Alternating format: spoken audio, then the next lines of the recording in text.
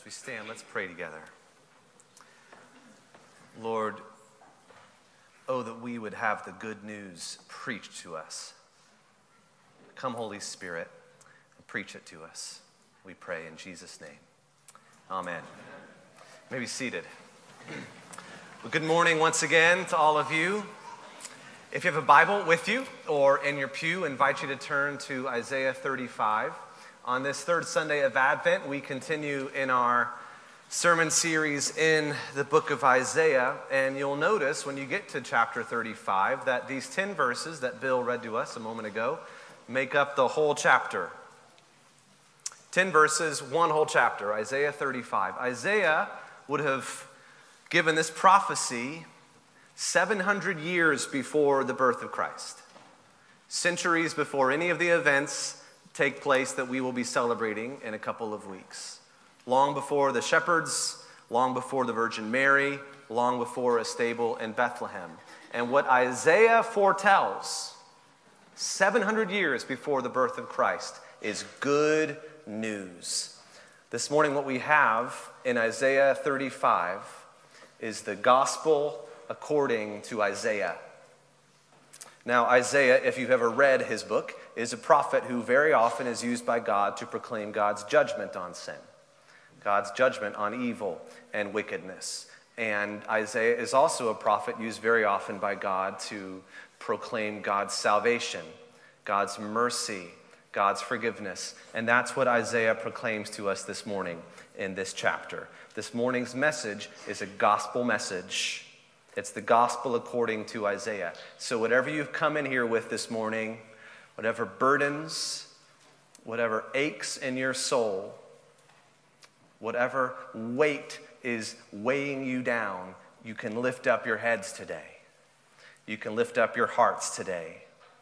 Because whether you've heard the good news 500 times or whether you've never heard it at all, we're all going to hear it today. We're going to hear the good news from Isaiah 35. The good news that everything that's dead, Jesus will make alive.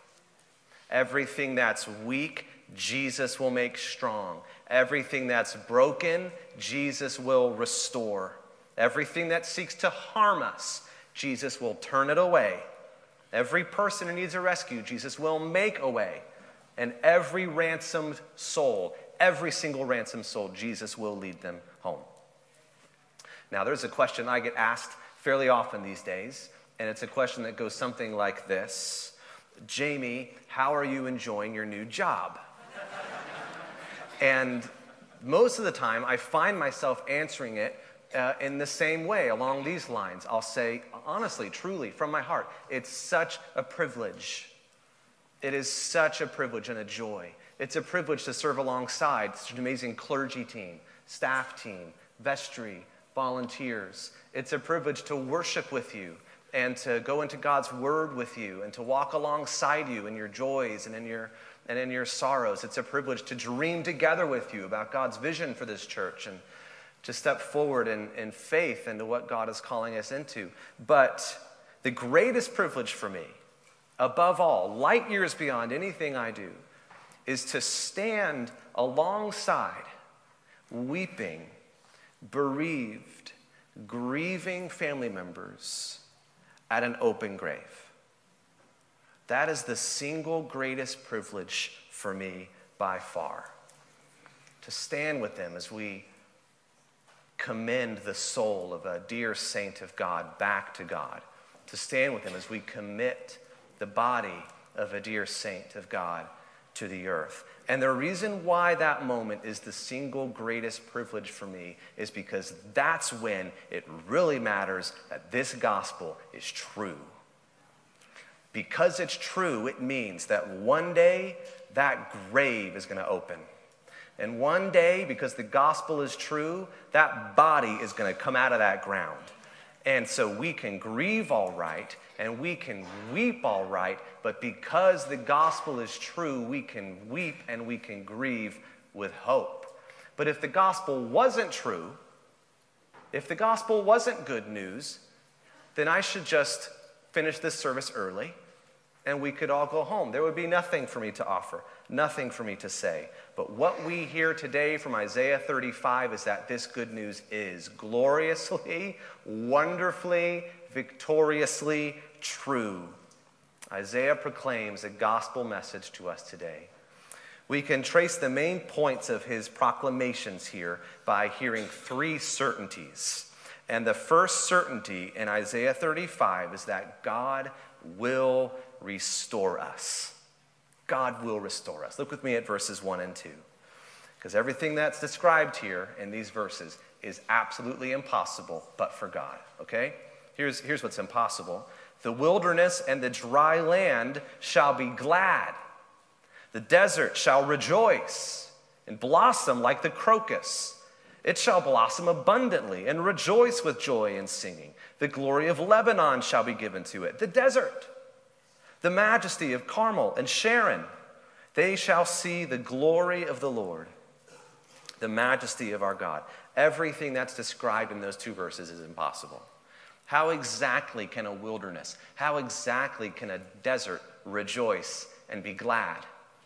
Last time I checked, I'm not much of a scientist, last time I checked, deserts and wildernesses don't have feelings, don't have emotions.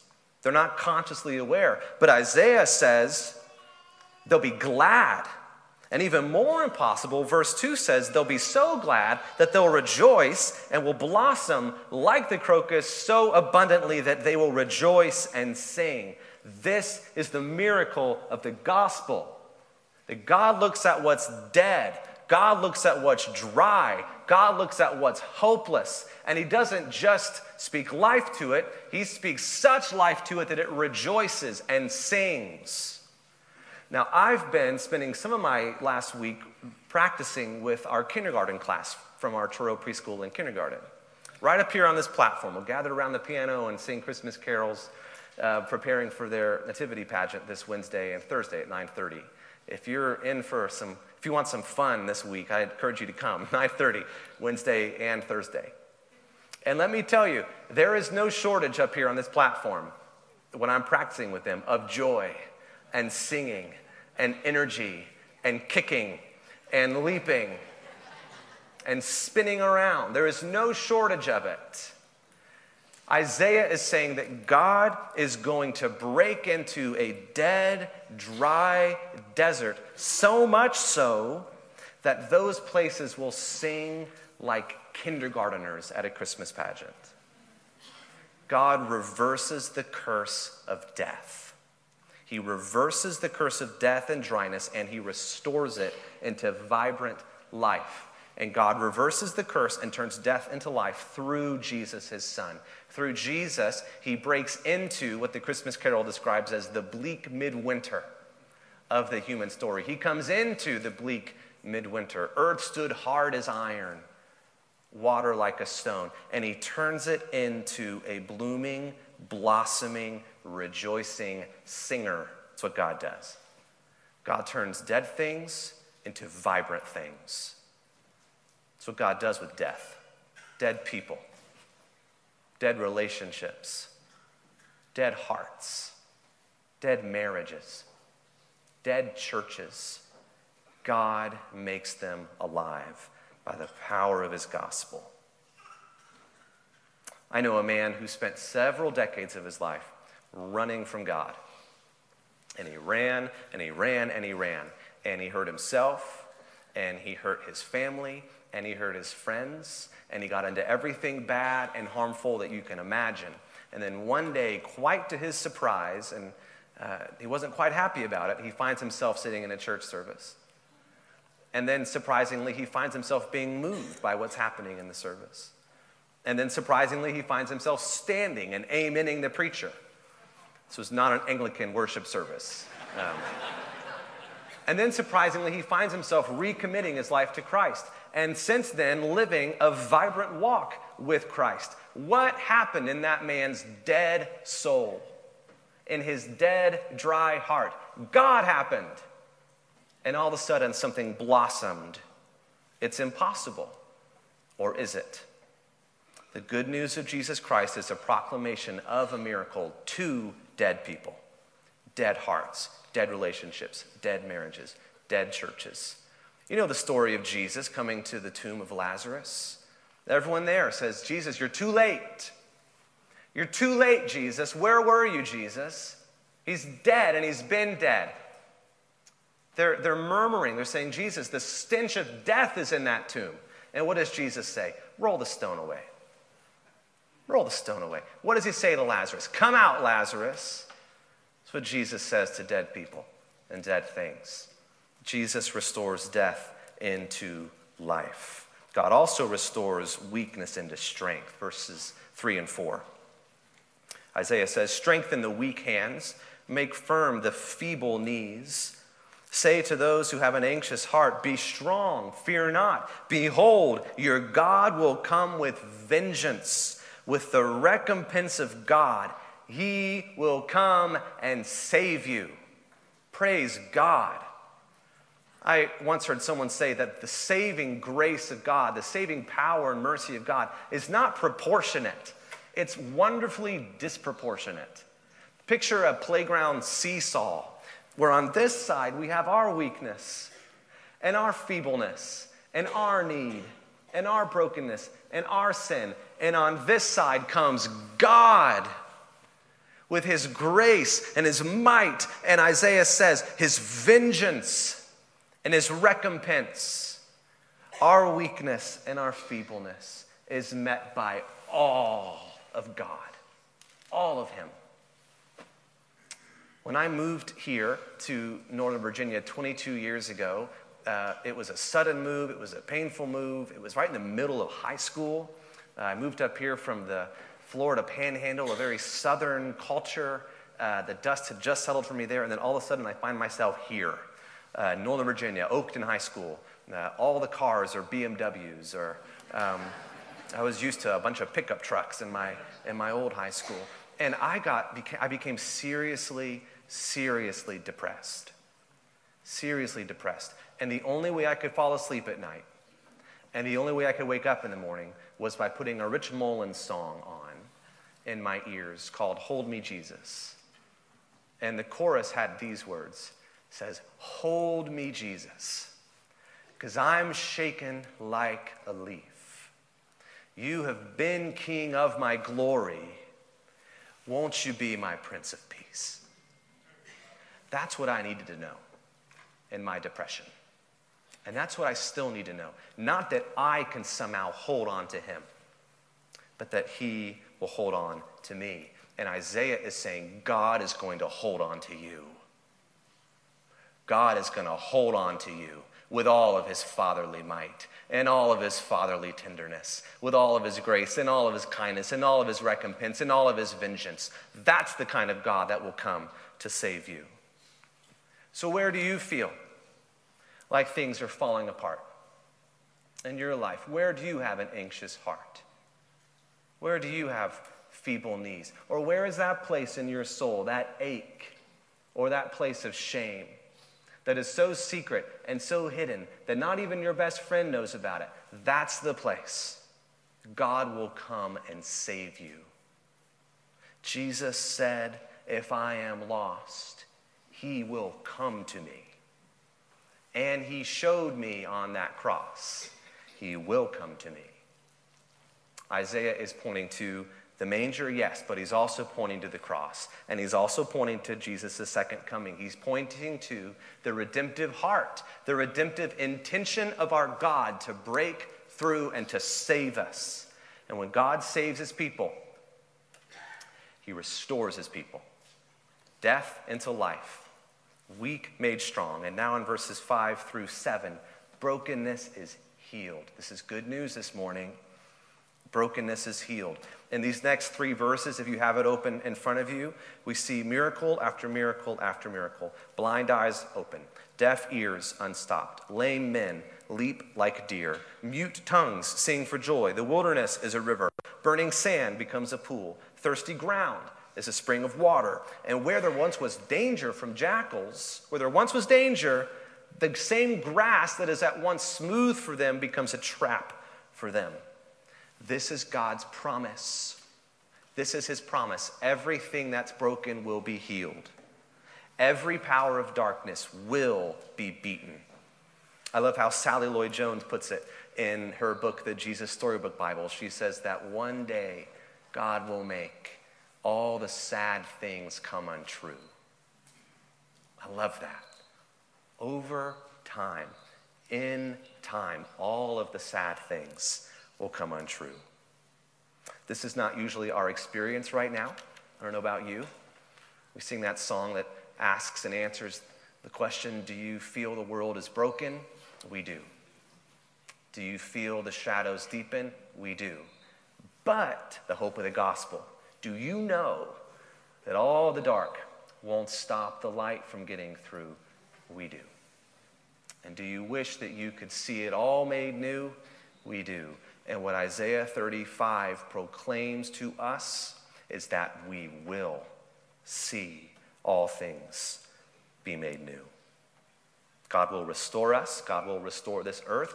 God will restore every single thing that has been ruined by the fall. Everything will be restored. That's why we proclaim every Sunday in our liturgy the mystery of faith. Christ has died. Christ is risen. Christ will come again. And when he comes, he will make all things new. It's what Paul says at the end of 1 Corinthians 15. Paul says, behold, I tell you a mystery. We shall not all sleep. We shall all be changed. In a moment, in the twinkling of an eye, at the last trumpet, for the trumpet will sound, the dead will be raised imperishable, and we shall all be changed. This is the first certainty we can grab hold of here in Isaiah 35. God will restore us. Second, God will make a way. Look with me at verses 8 and 9. And a highway shall be there in the wilderness, and it shall be called the way of holiness. The unclean shall not pass over it. It shall belong to those who walk on the way, even if they are fools, they shall not go astray. No lion shall be there, nor shall any ravenous beast come upon it. They shall not be found there, but the redeemed shall walk there. So in the middle of nowhere, look at the heart of our God. Look at the redemptive, saving, merciful heart of our God, that in the middle of nowhere where there is no way, God makes a way. And just the name of the way, the way of holiness, is a sign to us that this is not a way that we can make.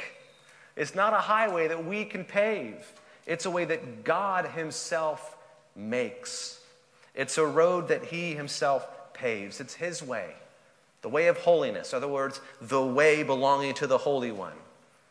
Look at the miracles of our God in this chapter. Where there is no life, God gives life. And where there is no way, God makes a way. God makes a way for you. God makes a way for me. He makes a way for us through, and he makes a way for us to. God has made a way for you through your pilgrim journey on this earth. And God has made a way for you to eternal life with him. A way through and a way to. Just in these two verses, you hear echoes of the main themes of Isaiah here. On the one hand, you hear the theme of God's holy and righteous judgment on sin and evil and wickedness.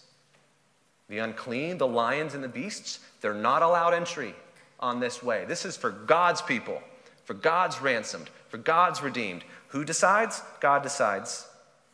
We hear that theme of judgment here, but you also hear the resounding theme of salvation, the theme of God's mercy.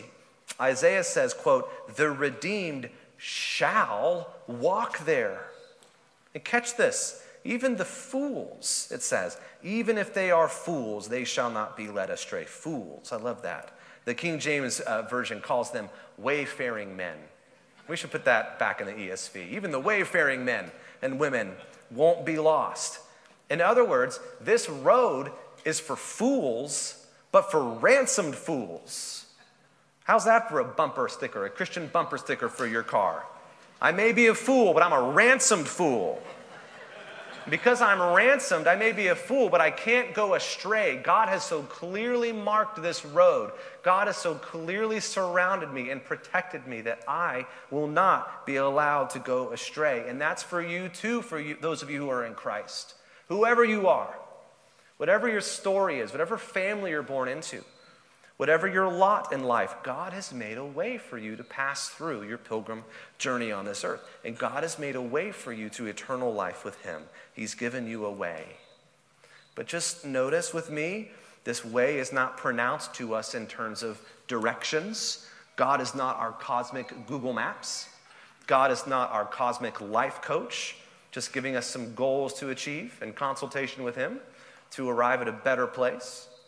This way is also not pronounced by God in terms of a representative from God.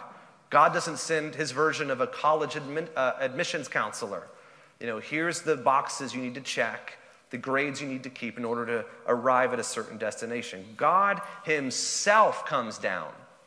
There's no representative, no directions. God himself comes down as the way. The gospel according to Isaiah here, 700 years before Christ, is the same gospel according to John, where in that gospel, in chapter 14, verse 4, Jesus proclaims the way to his disciples. He says, you know the way to where I'm going. He's saying, disciples, I know you've been good students. I know you've read Isaiah 35, where he talks about a highway in the wilderness. And he's saying, I know you've also been good students and you've read Isaiah 40, where he talks about a wilderness again. And he says to his disciples, this is Jesus talking, I know you've heard through the grapevine that John the Baptist just quoted Isaiah 40 and said it was talking about me. So Jesus is saying to them, I know you know the way, but then comes good old Thomas. He says to Jesus, Lord, we don't know where you're going. How can we know the way? How can we know the way? Or to paraphrase Thomas, Jesus, what are the directions to this highway of which you speak? Jesus, who can counsel us how we might find this way? And you can picture Jesus, perhaps lovingly wanting to strangle Thomas, but putting his arm around Thomas and saying, Thomas, I am the way and the truth and the life. No one comes to the Father but through me. 700 years earlier, Isaiah proclaims a way in the wilderness, the way of holiness. Then John the Baptist comes along and says, there's the way. Right there he is. And Jesus stands up and says, yep, here I am. I am the way. And in Jesus, these themes meet. Judgment and mercy.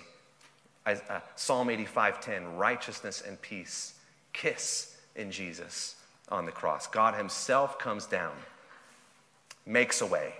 That's the second certainty of the gospel according to Isaiah. God will make a way. And finally, ultimately, and one day very soon, God will welcome us home. Just our last verse together, verse 10. And the ransomed of the Lord, listen to all these shalls. The ransomed of the Lord shall return and come to Zion with singing. Everlasting joy shall be upon your heads. They shall obtain gladness and joy, and sorrow and sighing shall flee away. So hear it again this morning for the 501st time, or hear it for the first time. This gospel is true. This gospel is wonderfully, gloriously, victoriously true. And because it's true, it means that all of the brokenness of this world, and all of the war, and all of the disease, and all of the sadness, and all of the abuse is not the end. And it also means then that all the joy of this world, and all the happiness, and all the kindergarten pageants are just foretastes and foretellings of the eternal and everlasting joy and happiness that is to come. We sing of our longing for this in Advent. That's why I love Advent. We can articulate our longing for this. We sing, come thou long expected Jesus, born to set thy people free. What do we sing next? From our fears and sins, release us. Let us find our rest in thee. And Isaiah 35 says, clearly God will answer that prayer. God's going to answer that prayer. One day he will lead us into our eternal rest in him. We'll enter a city he's prepared for us. We'll wear a crown of joy he's prepared for us. Just think about this. God has already got the measurements of your head. He has a crown of joy waiting for you. There won't be a second when you arrive on that shore where God has to say, okay, let me get my measuring tape out and get your crown ready. It's prepared for you. The minute you cross over into that new city, God places a crown of everlasting joy on your head. This is true for every person here or within the sound of my voice who has placed their trust in Jesus Christ. This is your eternal destiny. Gladness and joy. All of the aches that you carry in your soul will be gone.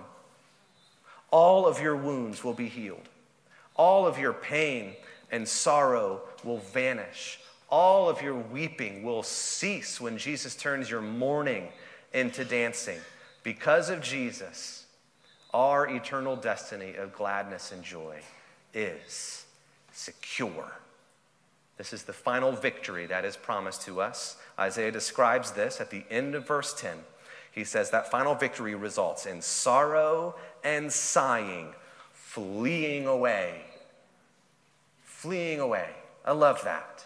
That one day these great monsters of sorrow and sighing that seem to tower over us in this earthly life, that seem to chase us wherever we go, that seem to sometimes burrow their way into our souls, these monsters of sorrow and sighing that one day will scamper away. Jesus is going to do this to them like dust on a table. They will scamper away like little terrified ants until Jesus stomps his foot on them once and for all. Here's how Isaiah put it 10 chapters earlier in chapter 25, verse 8, that he, God, will swallow up death forever. He will swallow up death, and the Lord God will wipe away tears from all faces. I just sometimes close my eyes, just imagine what it will feel like when Jesus does this. Just imagine, he's going to do that for you. You're going to feel the fingers of Jesus on your face one day. Every one of you here has put your trust in Jesus. One day, you will feel the fingers of Jesus wipe away your tears forever. I say that because the Bible says it. Revelation 21:4, he will wipe away every tear from their eyes. And death shall be no more, neither shall there be mourning, nor crying, nor pain anymore, for the former things have passed away. One day soon, this shall happen. And all the sad things will come untrue, and all the dead in Christ will rise first. Just imagine the scene. Just imagine the scene one day when millions of shafts of light pierce all the graves of those who God has ransomed. One day soon that will happen. Don't you just want Jesus to return right now? Doesn't your heart just long for Jesus to do what he's promised to do?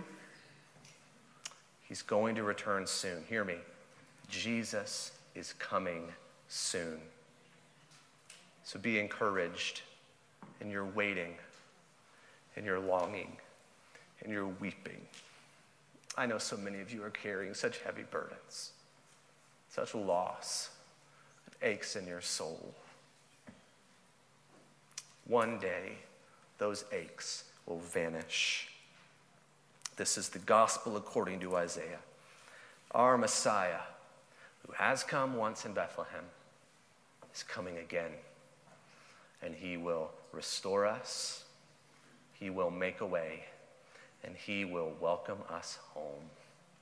Amen? Amen. Let's pray.